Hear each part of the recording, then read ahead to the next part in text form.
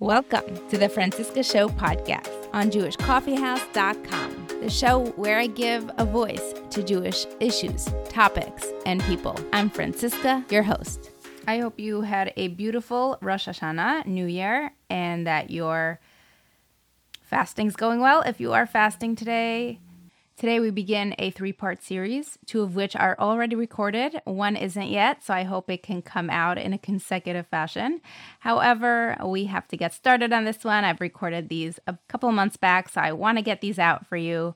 The theme is Israel, Eretz Israel, or Eretz Israel, and ALIYAH, or non-ALIYAH, and the pros and cons. I really wanted to create a resource for you out there. I've been very interested by this topic, and I wanted to share this experience on this platform. So I hope you are having a beautiful new year.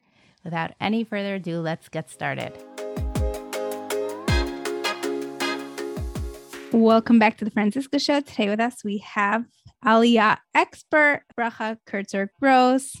Welcome to the show, Bracha. Thanks for joining us today. Hi, Francisca. Thank you so much for having me. Such a pleasure. I've been really interested and curious to do this series on ALIYAH because there is so much here to unpack, and there's so much emotion, passion, so many different reasons that people make ALIYAH and want to make ALIYAH or yearn to make ALIYAH, live in the land.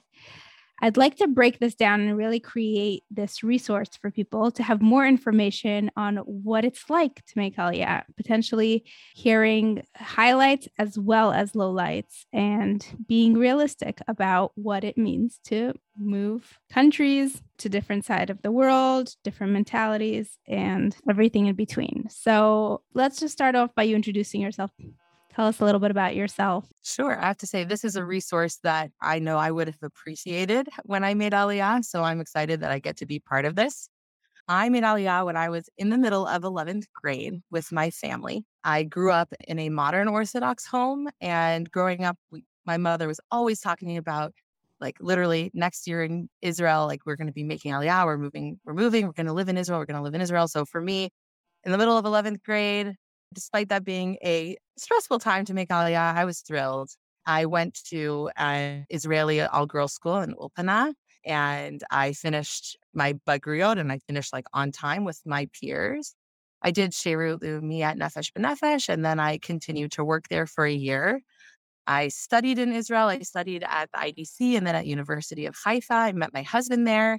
And eventually I moved back to North America. So that's where I am now. I'm in Toronto.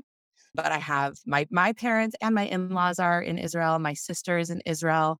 I have lots of cousins and aunts and uncles in Israel. So definitely still a lot of ties to Israel and a lot of experience. I've seen ALIYAH through many different lenses, both professionally and personally. So I'm really excited to get to explore some of that with you and unpack it and try to be as helpful of a resource for people who are interested in this. Let's start out by talking about the different stages for people to make ALIYAH and maybe talk about the pros and cons of each age and stage. So if we had to break them down, and let me know if I'm wrong, we have children of New Olim. So that's the youngest age you can be. Singles, or after school to before getting married. Newlyweds who get married and move to Israel. Young families moving with little kids, so the perspective of the parents. Midlife families, meaning your kids are already in schools and you are picking them up and moving. And then people who say, we're going to move after our kids move out, or all our kids are married off, etc. We want to retire in the Holy Land. So let's break those down a little bit. I'd love to. I'm going to sort of like have a repeated theme that I'll use from all of these different perspectives. There's a formula, I guess, that I would say to consider at any different age as you're considering ALIYAH. And that's like 2 main factors for success, being the first, a strong motivation, and the second, a strong support network. When you have those 2 things in place, it really, really increases your chance for success and like enjoyment in your ALIYAH.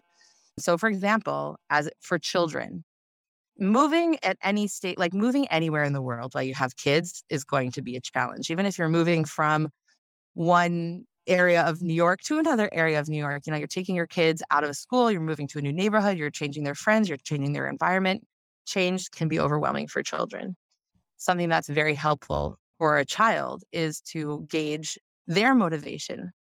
Are they excited about Israel? What do they know about Israel? What do they think about the process, including them as people in this process, as opposed to, entities that you're bringing along with you?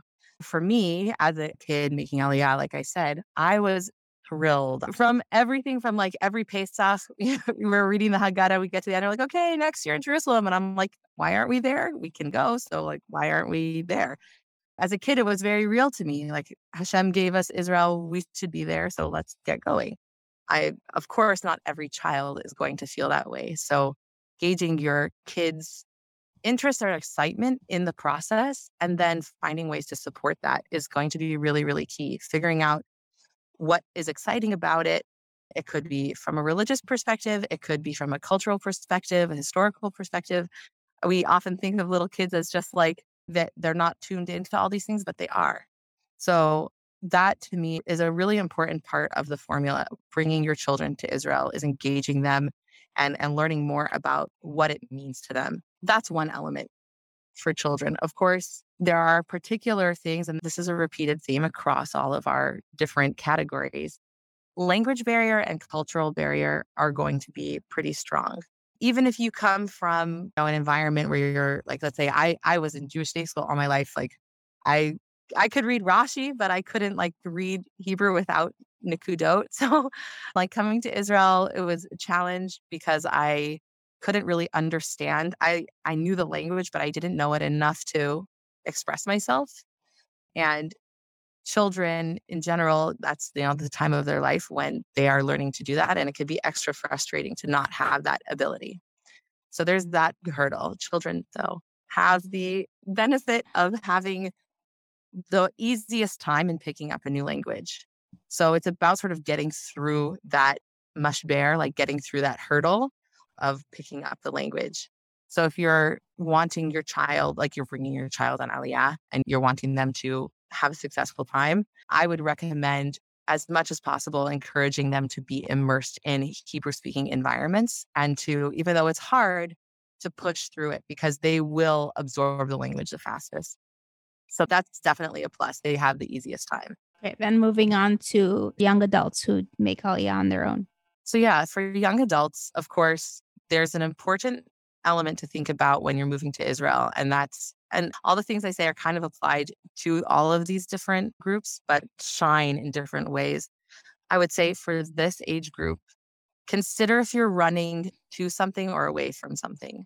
Israel sometimes has this like shiny, especially like for singles who are like, oh, in Israel, everyone's just going to be Jewish. So like, I'm going to be able to find like my beshert. It'll be easy, oh, I'm so tired of the dating scene in New York, or I'm tired of the dating scene in LA, or whatever it might be. And like Israel can kind of seem like Shangri-La because that's our homeland. That's where all the Jewish people are. So I'm going to be able to find someone. And a lot of people do. I'm very lucky. I met my husband in Israel. But to realize that you're not running away from an uncomfortable situation in the States or in Canada or wherever you are, that you're going to Israel to seek out the very unique type of platform that Israel provides. And that is definitely a unique way to engage with your Judaism. It's much more stratified than I would say in North America, where you can sort of identify more easily, like, oh, this person's modern Orthodox, this person's Yeshivish, this person's Hasidish. And it's kind of like there are more clear boundaries and there are these groups that are easy to identify. In Israel, there's so many gradations, kind of bleeds together. So as a single person, that's a benefit and a drawback. It's a benefit because you as an individual can find other individuals who are practicing their Judaism or not practicing their Judaism, depends how you look at it, who are approaching it in a similar way to you. But it can also provide overwhelm. And the bottom line is like the search for your person is still the search for your person, no matter where you are. So there are the similar types of tropes that you might experience in New York or LA, like they still do exist in Israel. You're still like the dating scene is still a dating scene. Being single is still being single. And if you're going to Israel to embrace what it means to be in Israel, that's the positive. But I would say just make sure you're not going there to like run away from, or because like, "Oh, I just can't deal with it anymore in your current location." And this probably applies also to families who might be running away to start fresh or running away because health insurance and Yeah, tuition and potentially education for anyone who has learning disabilities in their family might be absolutely. unavailable. It's exactly right. It's an important thing to make sure that you have the right goggles on as you're approaching these things, because it's not a solve all. There really isn't a place in the world. Hashem gives us challenges wherever we are. That's how we grow. There isn't a place in the world that's not going to have that. And there are benefits and there are drawbacks of every place. But like you said, like young families and young couples who are looking like, so I live in Toronto, and real estate prices here is just astronomical. Like the thought of owning a house in Toronto is like, many young couples are, how can we ever even dream about doing that? So in Israel, you can go, I mean, it's also very expensive in Israel, but there's sort of like this thought like, oh, it's just going to be easier there. It's going to be better. It's going to be easier. It'll solve all my problems. So yes, there are some things that get solved while other things get opened up. And that's part of our conversation today. So yeah, for young families, as the parent, let's say, of young children, where you're wanting to make sure that your child is acclimating to a new culture, that you are acclimating to that culture as well, to the language. Like, of course, everybody has a different level of Hebrew mastery, of like social, cultural mastery and comfort and like in integrating into that. But there is a big gap for North Americans and the culture that we're used to, and then what we experience in Israel. It has changed over the year as more and more Anglos move to Israel. There are more Anglos starting to participate in political life in Israel and municipal life in Israel, and things where you do get to have a little bit more representation in like your approach to or what you're used to. But the bottom line is there's still a big culture gap. That's something that, like, going back to like the formula that I was mentioning in the beginning, if you have your motivation, if you have the real reason burning in your soul, I want to live in Israel because I'm Zionist. I want to live in Israel because I really believe Hashem gave us this land and he wants us there. He wants us to be building it up, or whatever it is that's your motivation. It should be on fire in your heart. You shouldn't be running away from something. You should be running to Israel because of that fire.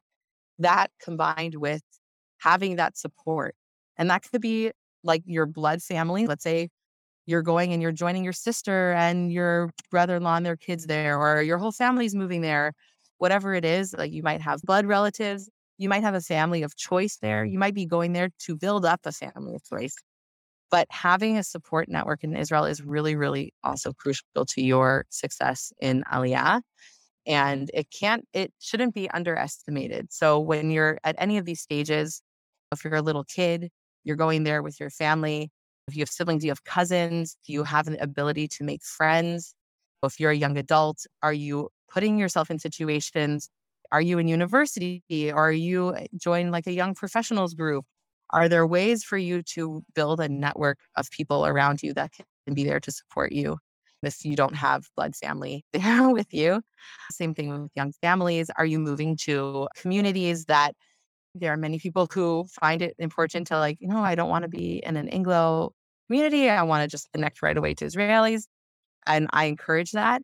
I say, go ahead and go with a knowledge of like, yes, there's a culture gap. Yes, there's a language gap, but go with the idea of making these people into your support network. Because the truth is, there will be days where you end up in Misrad Apnim and you're sitting there for 8 hours. I speak from real experience. And you're sitting there and you're like, why am I here? Why am I spending my life like this? Like just sitting here hour after hour, waiting in line to talk to somebody to solve a problem that I thought was solved 3 weeks ago, until I found a letter that said that it wasn't. And I have to go to Ashdod. And then like you get sent on wild goose chases. You spend a lot of time in offices doing things that you wish you didn't have to do, talking to people you don't quite know what's going on. And if you have that motivation and if you have that support, you can get through those things. You can get through those challenges. This is another way for me to show Hashem or show my family or show myself that like, this is my place. This is my land. This is where I want to be. It gets harder though if you don't have those. Let's get our last one in the mid families we sort of covered, or did we cover? Because I want to move on to the next. Sure. I think that it's similar with young families, like the idea of like, for when I'm the eldest of 5, and when my family made Aliyah, so I was 16 and my youngest brother was 6, and my mother was sort of overseeing that range of children in Israeli school, like all of us trying to acclimate to learning Hebrew, some of us having like health things that we had to like go to the doctors, and like she had to advocate for us. So thinking about like when you're in a young family too, you might be a parent of teens, you're your child's advocate. You're that as a parent wherever you are. But in Israel, that then requires you to sort of put on your big boy pants, and you have to deal with the principal who only talks to you in Hebrew if you don't know what it is that they're saying. Like, you have to bring somebody with you to help translate. You have to be going to bat for your children in a culture and in a language that is not your native culture and language. And that is a big hurdle. I've seen that be very challenging for people. But when you have that motivation, you're like, I'm here in Israel. I want my children to be brought up in this environment. I want them to see that that hurdles are hurdles and we can overcome them. If you have your motivation, then you'll make it through okay. But it is a challenge. Retired people. So retired people, that's to me, it's like a very interesting group of people, because I feel like a lot of the formula and repetition that I see across the first several groups of people, it's slightly different for retired folks, because you've done the raising, you've done you've made your money, you've done your life thing, you've had your career, you've positioned yourself in society. So on one hand, I've seen these people be like, oh yeah, I've done that. And now like, let's say all of their kids happen to make Aliyah, and I want to go join my kids because like they're all there and I don't really have to worry about making a name for myself or earning money because like I'm retired and it's all good. Or they can be like something very different where it's like maybe their whole family is still in North America and they're moving to Israel to like finally fulfill their dreams. And they can still have that, like the weight and the responsibility of bringing up others is on the other side. They don't have to worry about that. But there is a benefit of coming in that. I would say that's one of the easier groups to do that. However, there's also in sharp relief the issue of the culture and the language being so much more ingrained. I've seen retired people have a really hard time connecting to Israeli culture and connecting to friends and community because of that reason, because they've been established. They're longtime pillars of the community and wherever they were, and now they want to live out their days in Israel and they feel like they're starting from scratch. And it could be pretty jarring for them too. Having that motivation, having that like why they're there, why do they want to be in Israel? What is it that's driving them? Having that in the front of their mind and having a support network. There are lots of organizations that do social events for retirees. So like making sure that if people who are retired, they want to make Aliyah, that they connect with those groups and not to underestimate the importance of the social support, because it can feel very isolating otherwise. For sure. So anyone could be listening to this and may identify or relate to one group or another, or feel that one group or another is an easier stage. Would you say there is a classic stage that's the best time to make Aliyah? Do you have a winner category? A winner category. I would say probably a young adult. So someone who is able to have the agency to be making this choice themselves, but is not yet attached to a family or a life path. I think that when you then can go to Israel and you're establishing yourself, you're establishing your career, you're establishing who you are, who you want to be, I think that is like a sweet spot for Aliyah, because you have the responsibility for yourself, but not for other people, not even for a spouse, because it can be like in anything, like in a relationship, like one the husband might be really, really into buying real estate and the wife could be like, I really don't want real estate. And there could just be so many differences in a relationship that you have to balance out, that adding Aliyah to the mix, it can be so emotional and so spiritual that it can be overpowering from one spouse to another. Like maybe one spouse doesn't really care as much about Aliyah, but feels guilty that they don't want to hold back their spouse. So they make Aliyah and then they can regret it or they can feel resentment. So once you start adding other people and other responsibilities into the mix, the calculations just get a little bit more nuanced. And then again, as a child, you don't really have the say. So there's that. You don't really get a choice, but that can also lead to resentment because you can feel pulled in, and you're like, oh, I feel like I had to leave my friends in Denver and moved and I miss them and I wish I didn't have to do that. And you can have resentment towards Israel. You can have resentment towards God. You can have resentment towards your family when you don't have that agency. So if I had to pick, I would say young adults with the agency, but without the responsibility for others. Well, this was comprehensive and hopefully helpful to other people. Let's move into some other topics that may come up for other people. And I know throughout the series, we will be covering the same topics, but with other people's perspectives and ideas. Give us the perspective on nefesh b'nefesh as someone who has worked there. Challenges are challenges. People have challenges wherever they are, but think about the unanswerable questions or the problems that haven't been solved yet that a certain family is, heading toward or an individual is heading toward. And you're just going to help them through this, knowing it potentially could be a disaster. Okay. Maybe I'll rephrase the question. Yeah. Are there any no-nos besides for you're not fully passionate about it for considering maybe postponing or completely not doing Aliyah? Does nefesh b'nefesh ever really decline someone and for what reasons? Yeah, I don't want to speak on their behalf just because I haven't worked there for a while. So I don't feel like I can do your best say that on their behalf. But from what I would say, from what I have seen in my both personal and professional capacity, is it's really the running away. People who are in the middle or recently divorced, people who might have other messy family situations, people who might have just lost a spouse or a parent or are in emotional situations, which are good and they spur people to take important action. Like, wow, I just lost my grandmother who always talked about living in Israel and suddenly it has become clear to me that I should be living in Israel. Like that's a very good motivator, but it's important to make sure that people are making this choice from a rational, planned and calculated perspective as opposed to an emotional perspective.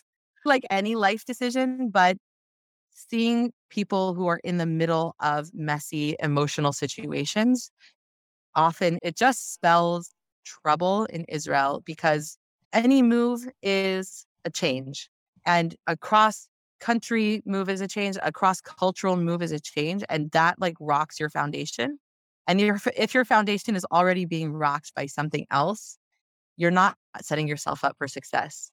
So again, I can't speak to nefesh b'nefesh saying oh no, we wouldn't accept this person because of X, Y, or Z reason. That's beyond what I can speak to. But if you are listening to this and you are going through something, let yourself settle a little bit before you make this big decision. Because while it might seem like a fix all, and in the big picture, making Aliyah really does do that for people's lives.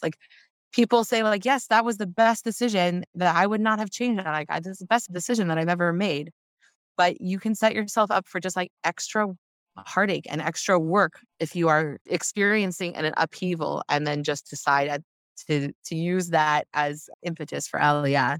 I've seen a lot of people make Yerida or even stay there and just be not living in the way that is to their best potential if they've come in that through that perspective. I don't know if we discussed this on our pre-chat, but what about the communities that are moving as communities now? For example, in America, there are some more on the Haredi spectrum communities where they feel like doomsday is coming in North America, and who knows what's happening. We should just all pick up together, find a community, move into the same neighborhood, build our own schools.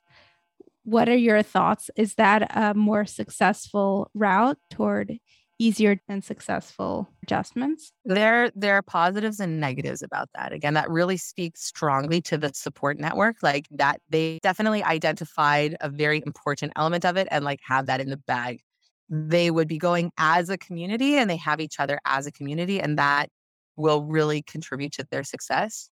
I think the running away from something again is very present in that line of thinking. And I really understand it because whatever your politics are, or whatever it is, whatever you're seeing happening in North America, like it's very easy to see, like even just like in big picture Jewish history, like you don't want patterns to repeat themselves. You want to get you and the people that you love in a situation where you know that you'll be safe. So there is an element of like running away that's sort of inevitable to that way of thinking. But there has to be something more to going to Israel and what you're going to positively build there to drive you and drive your community success, because you can't really live in a bubble in Israel. Like there are obviously like communities that feel very insulated.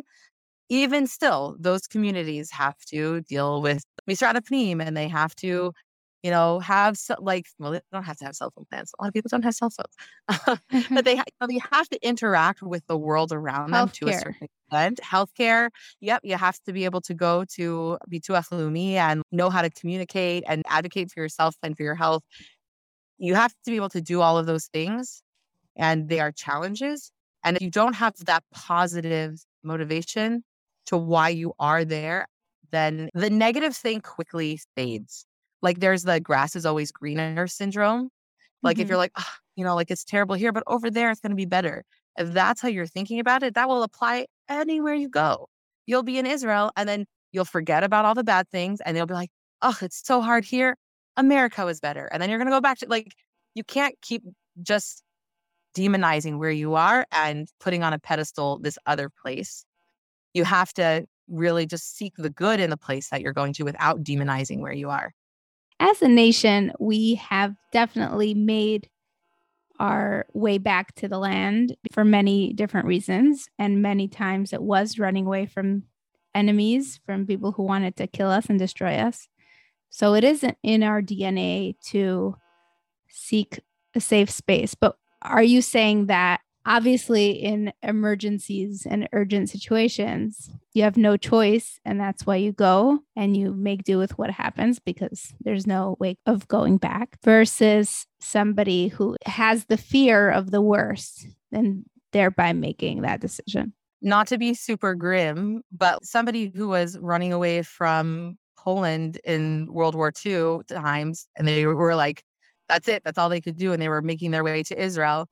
They couldn't go back. There was no going back. They were going somewhere because like you said, to save their lives, they had to make their way and they had to find asylum. They had to find safety.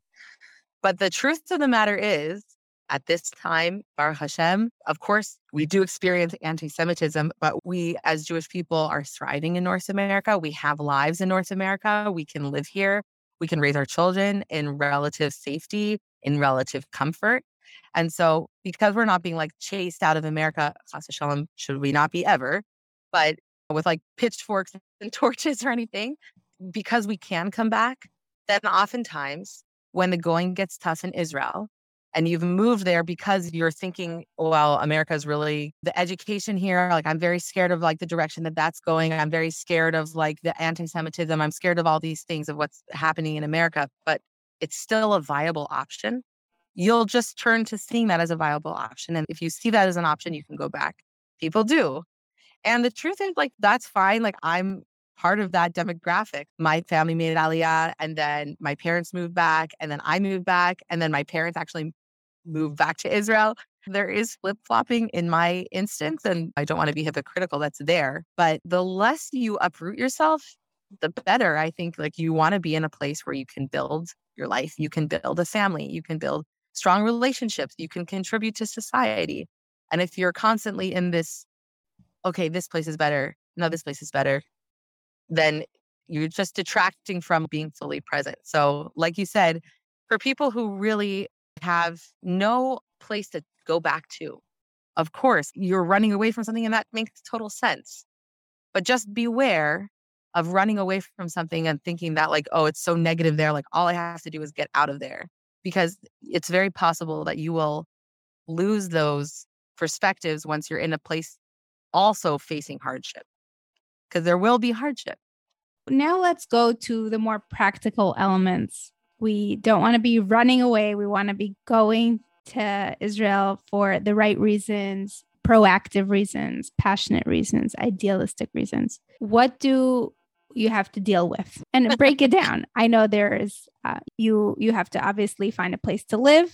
You need documents.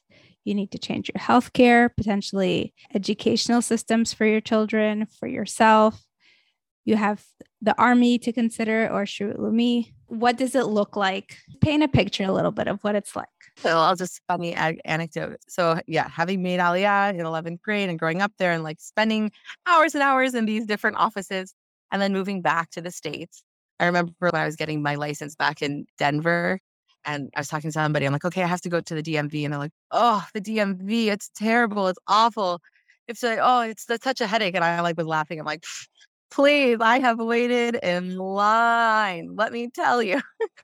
That's like I think one of the things that specifically for Americans is like just so shocking. I live in Canada now and there's definitely more bureaucracy, but just the difference of approach of like everything that you do there, you have to go to a very specific office and they're open from 9 to 11:15, but at 10:45 they have their Hafsakat Cafe. And so like you can only see people for 45 minutes every other Tuesday. And so you have to take off a whole day of work to go and see them. Like, I know it sounds like exaggeration, a smidge of exaggeration in there. But the truth is, like, you spend a lot of time getting basic things done that can be incredibly frustrating, especially for Americans who are like, oh, there's an app for that. I could just like click, click, click, no problem. I could just, like my bank, I don't have to chase my bank. Like my bank comes to me and tells me like, oh, hey, it looked like there was a fraudulent activity on your card. Do you want to like press this button? Everything's okay. And like in Israel, you have to like call a thing and then show up and then go in a line. And there's just a lot of bureaucracy that you deal with. And that's sewn into every different thing, whether that's going to sign up for the army or going to sign up for Shirut Leumi. There's like getting your kid enrolled in school, getting your transcripts from school, any different thing that you're planning on doing. There's just a lot of time that's dedicated to getting things done in Israel, which can be very frustrating. But again, if you're so down to be there and you're like, yes, this is my place, I'm so happy I'm here, it's very easy to contend with. I remember at one point, I was like, okay, I think it was like the third time that I had to go to Misrat Panim. And the first two times I literally was there for 8 hours. And each time I finally got to my appointment, they were like, oh, you don't have this one document, so you have to come back. And I'm like, okay. And so like third time, they say in Hebrew, Pam Shlishi Glida. And so like it's like third time's a charm. Mm-hmm. Third time's a charm, but with ice cream. I remember that time I brought a book. I made sure I had every single document that I have in my existence. It was in my little file folder. I was there. I was reading my book. And I'm like, I have my snack. I'm good. And I was like, yeah, and you know what? I'm so happy to be in Israel. This is my place. I'm so happy to be here. It drove me a little bit crazy, but I was remembering why I was there and it was fine. Yeah, there's that element that sort of encompasses everything. But like you were saying, it definitely depends what stage of life you're in, whether you're a parent of small children and making sure that you're enrolling them in the schools. Like while school is far more affordable, oftentimes school still costs a nominal fees. Again, for us in North America who are used to like Jewish day school tuition, it's much more accessible, but it's not free. It's not nothing. And you also have to make sure that like the hashkafa of your school is really what you're aiming for. Because like I was saying earlier in our discussion, in North America, we have a little bit more clarity around the types of, again, like that's a Hasidic school, that's a yeshivish school, that's a Bnei Akiva school, that's a modern Orthodox school, that's a reform. Like it's a little bit clearer. And in Israel, it's great. All the Jewish people are there. And so there's like these like very, very nuanced gradations of differences in hashkafa. And so making sure that the community that you live in matches your hashkafa making sure that the school you're sending your child matches your hashkafa. It takes a little bit more research. So just be prepared to spend that time to like fully understand the community that you're going to join. I know people who would go spend Shabbases in different communities to get to know them, to see if that was their vibe. And I would very much recommend doing that if you can.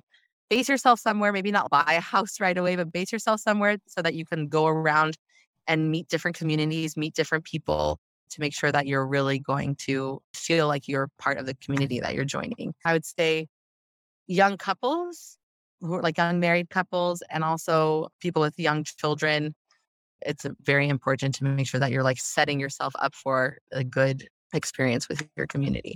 I love these guidelines that you brought up because there are a lot of young families who are technically or young adults who can go to a few different communities and end up having different lifestyles religiously. And they are more flexible in terms of hashkafa, but also community. And Israel has so many more options than other places. So I like these ideas that you suggest. And a lot of people do go on pilot trips to go and experiment and see what different communities are like. I think pilot trips are great. I would caution against them for a few reasons. Because everyone's promoting, do it. It's amazing. And that's not what you need to hear. That's not exactly. It comes down to like actually living the experience. And there's not really a way to shortcut that. So it's like, imagine that like, well, even like, kind of make fun of it. Like, oh, so-and-so like went on Birthright and then they loved Israel so much that they like, made Aliyah. And it's like, well, that's great. But like what you saw on Birthright and then what you experienced living there are very different things. So be aware that like one of them is like tourist Israel and then one of them is day-to-day Israel. And they're both beautiful, but they're very different. So be prepared to have reality come at you and what that means. So don't, even coming on a pilot trip, like I know it's like my in-laws, I think that they made their Aliyah in stages. And I really respect how they did it because they took their time and like really getting their feet wet. My husband's family, they spent a year there he's also the eldest of 5 kids, and they had most of their kids in, I think it was like grade school, and they were there for a year. So they were able to spend a year there. They went to school, they were in a community, they got a sense of it, and then they went back. And then a few years later, my mother-in-law and my husband's 2 youngest siblings made Aliyah, and they were in high school. And then they went back, but then my mother-in-law and father-in-law made Aliyah to that community. So they realized like that's where they want to be. They've done it in shlavim, like they've gone in stages so that they really get a set. Like there's not a surprise for them. Like, wow, what really Israel is like this? Because they've spent the time going there. Not everybody can afford to do that though. It's the truth. Baruch Hashem, they are both doctors. They were able to find time to, arrange for their parnasa to allow for them to be here and to do that. And it's a blessing, and it's not something that everybody can have or that everybody wants to do. And so as much time as you can give this decision and as much time that you can spend in real Israel life, do it.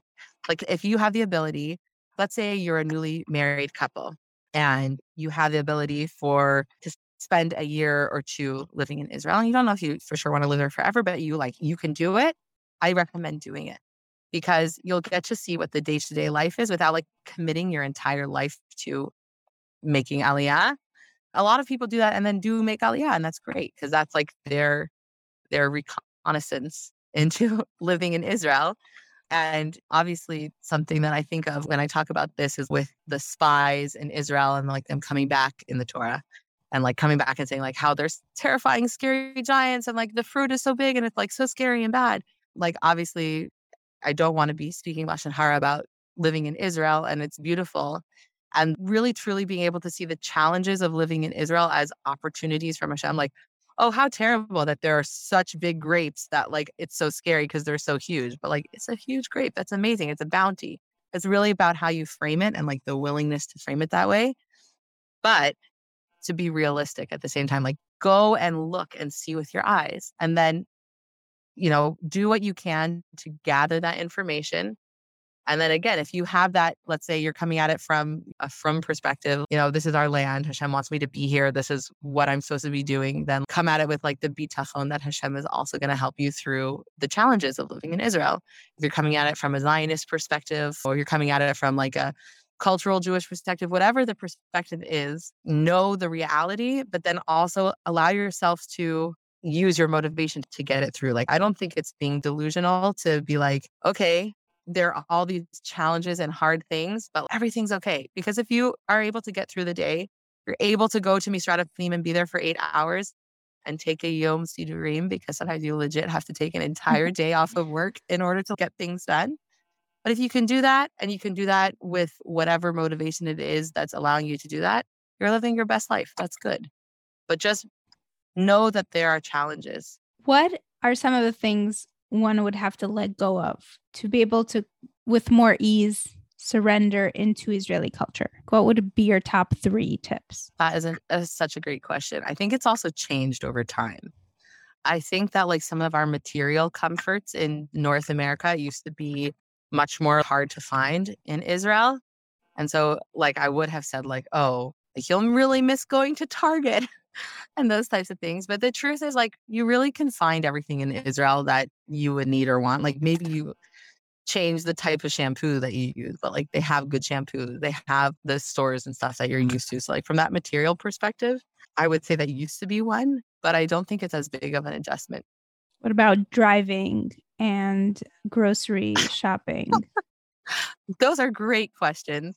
I personally was spoiled with driving in Denver because I found that Denver drivers are so nice. And I find like I personally would never, ever drive in Israel but I also wouldn't drive in New York. So take with that what you may. Like there are people who are like, oh yeah, no problem. I totally drive in New York. I was just there visiting my brother for his wedding. And I was like, no, not driving. My husband's doing that. So, there are people who are totally fine with that. It's very aggressive driving. So be prepared for very aggressive driving. You could also end up in a dangerous territory if you make the wrong turn. I think that is hard to do because if you actually end up like turning someplace where you're not supposed to go, the IDF is going to be there before you. Like you're not going to suddenly end up someplace where like it's unlikely that will happen, but be careful. But that's the same thing with like all of living in Israel. And I always found myself feeling much more safe in Israel walking around than in the States walking around, especially like at night or as a woman in certain areas, like just knowing that the security system in Israel is what it is. I wish it didn't have to be that way, of course. Like, I think there are much better things for us to use our time and resources on, but as a necessity to protect ourselves, that feeling of security is real. And I think it's harder to end up in a really bad situation. But be aware of your surroundings. I say that to people everywhere, though. Be aware of your surroundings. Another question that just came up and because we have several guests, I don't want to repeat questions like lice and army, but if you have anything to add, you're welcome to. I'd like to ask you about the people who move as singles in hopes to find their basher, who may be from completely the opposite side of the world, but also ends up in Israel. In terms of dating and marriage, what are some of the benefits and also challenges that come up with just gauging? Is that person on your EQ level, for example, or is it just a language barrier or a cultural barrier?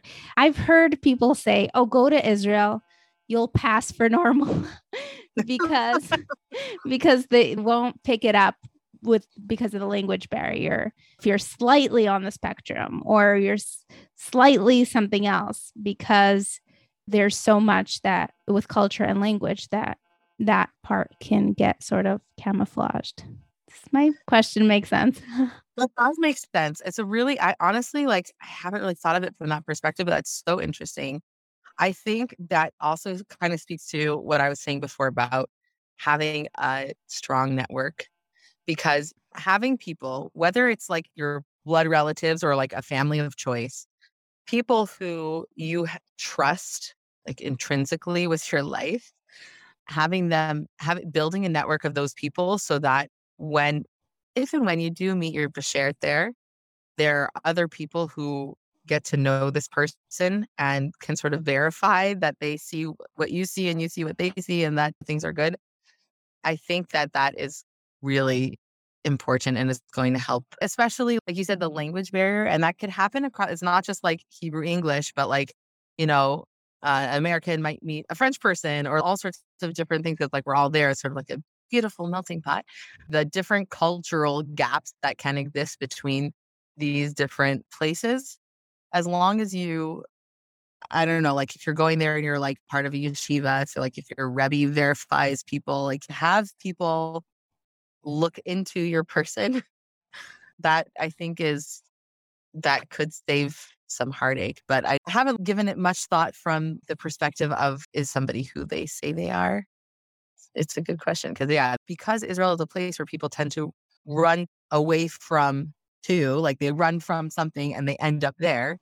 There can They're be all sorts starting of fresh. It's a restart. think people. Yeah, exactly. With the, we're starting fresh, like nobody knows me. I can like, whatever. On one hand, since there's really sometimes it's silly stigmas that in your local community that maybe you wear pants, but you also keep Shabbos and kosher. And so like people thought you and they were like, oh my gosh, she wears pants. We can't talk to her. And now you're like suddenly not in the community, but you're like, but I'm a normal person. And like, okay, I'll go to Israel and I'll wear pants and I'll keep Shabbos and kosher. And like, I'll find my person who also does that. Like there's that type of starting fresh, and there are other types of starting fresh.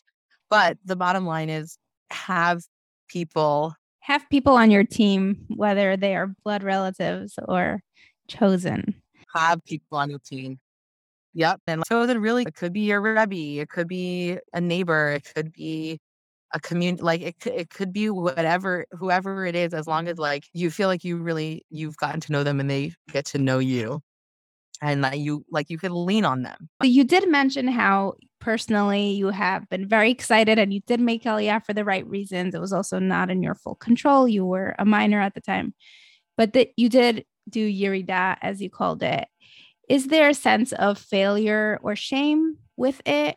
Can you explain your reasons behind it? And are you regretful or are you happy with your decision? Can you walk us through that? So I wasn't fully in my control as a child, but I was very into it, very excited. I grew up in a modern Orthodox family. I myself considered myself Orthodox, and I was also Zionist, and like all of those like motivations were there. I had my family, like I had those two things really going for me. I became not religious. I lost one of my motivators. So I was there and I was like, well, I don't really feel this connection with Hashem. Like, do I even believe in Hashem? I don't know. Like, why am I here? Why am I suffering to be in this land that's driving me crazy? And like, I don't even know if I believe in God. Like, what am I doing? There was an element of that. And that compounded with my parents also moving back to the States. And at the time, my boyfriend slash then fiance's parents and family also moving back to Canada. So then reason number two was taken away, like that support network. Like I have my cousins and I have friends, but the real true people I relied on for that support nonstop were not there anymore. So it's funny because like now I'm very proud. I love my journey that I've been on, finding my way back to Hashem and finding my way back to the importance of Judaism and Jewish practice and the importance of Israel and all of that stuff. I feel like I've built it for myself back into my life. And so I think for a while, like I made Yerida and I was like, I wouldn't even call it Yerida. Like I was just like, I just moved back because like that place wasn't for me. It was driving me crazy. Gave me way too much stress. And I'm like, goodbye. I do not need to live in a terrible, stressful place. I think where I am right now is I think that there are definitely spiritual reasons to be in Israel and religious and practical reasons. Like you can't underestimate the beauty of it being like Purim and like the whole country is celebrating Purim. And you're like, everywhere is Purim. It's not like, oh, wow, I'm driving down this block and I saw some people delivering Mishloach Manot. I was like, oh, wow, like the whole country is doing this. This is so cool. Like you can't underestimate just how cool that is. So I think that there are like practical reasons for people who are like practicing their Judaism. I think there are spiritual reasons of like the land being a chosen land from Hashem, like being connected to Hashem in that land. I think there are those types of reasons. And I think there are also, like how you were mentioning about people feeling like it's a safe place for Jews. I think there are definitely those reasons too now. So I don't know if I feel shame or anything. It was funny. So Rabbi Fass, who is the founder of Nefesh B'Nefesh, is a close family friend. He actually said one of the brachas at our chuppah. He's close with our family. And when we were leaving Israel, I told him that we were leaving. And he was like, oh, that's a shame. And I have to say, that's like the one person, like the one time I really felt like, oh, wow, I'm like letting somebody down. I should really be staying. So there's like a smidge of that where it's like, okay, there's a little bit of maybe let down in myself. Mhm. But I think honestly, for where I am right now, my husband's family is all based in Toronto. We're raising children near all of his siblings and their children. And it's like such a blessing to get to be together that I feel like right now where we are is where we're supposed to be. But yeah, I think that now I would call it Yerida because I do feel like I do recognize the difference in like holiness and purpose of like living in Israel and living in Canada. There is a difference there, at least to me, in my view. Let's talk about Army now. Yeah, let's go into that. I'll let you speak about it. Please share some of your personal experience with us. Sure. So I did share it with me, which I loved. I love that there's an option to serve the country that like as a religious girl, I didn't want to be in the army. I didn't feel like that was right for me, but I still had a way to dedicate time and give back to my country. And there's so many different ways that you can do that. It's amazing. The infrastructure that exists to give your time, it's so awesome. And the resources for like loan B'not route are definitely increasing. If you want, I can send you links afterwards of some really, really great organizations that help also lone soldiers and B'not route feel supported there. If you are, I know seminary can be extremely expensive.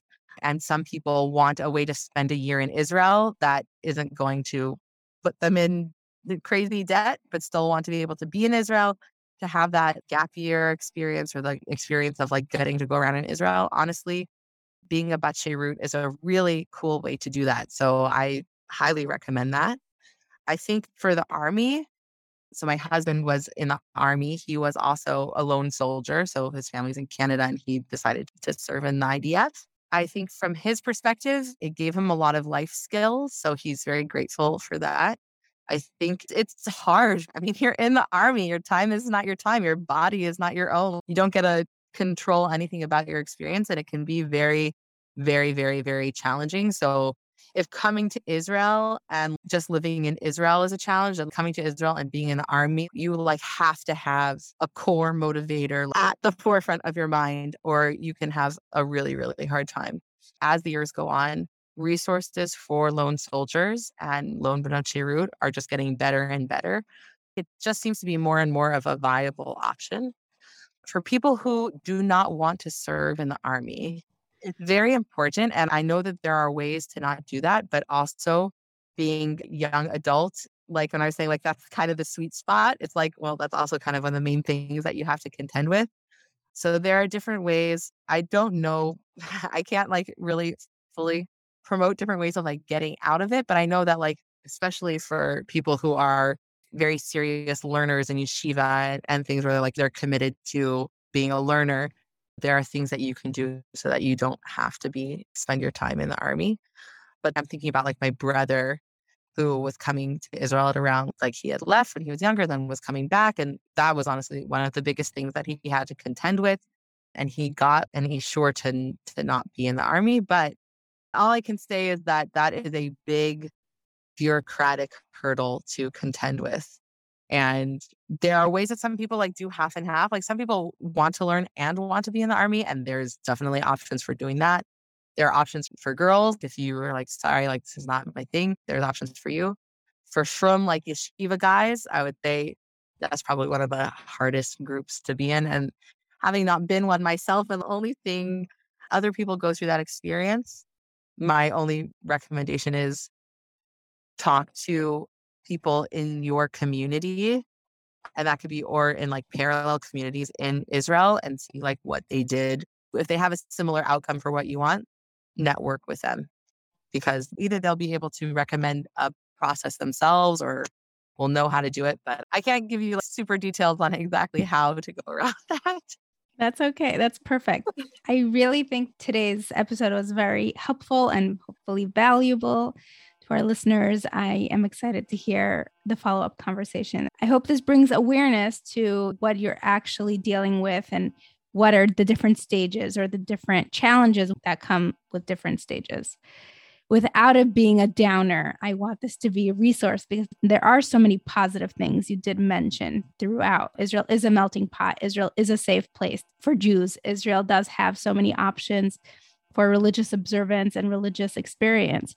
Israel provides so many different benefits to so many people, but it's all about doing it for the right reasons and doing it with the right support system and doing it at the right time and maybe not doing it at all, depending on what your qualifiers are. So I really appreciate that we had this conversation today.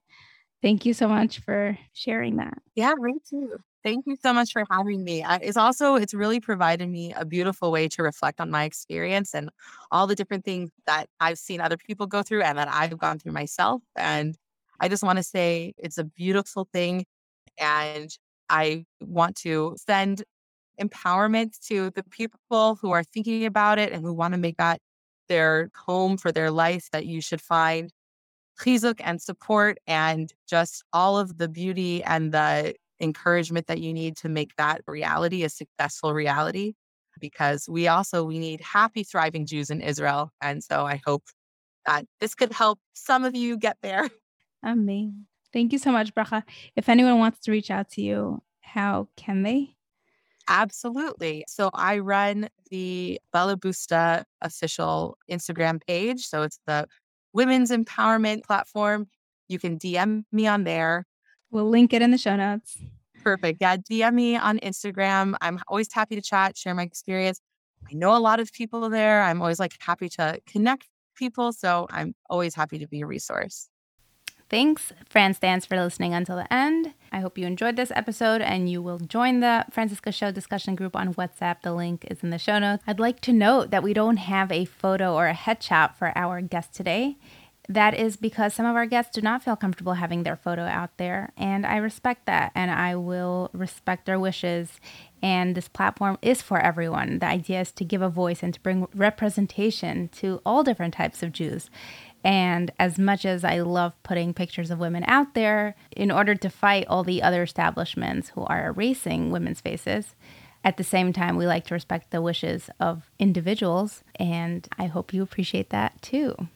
Tune in next week for an episode with Hannah Lefelig, and keep reaching out with all your incredible suggestions and volunteering your personal stories. I am looking for more No More Silence guests, any other guests who want to share their interesting personal stories anonymously.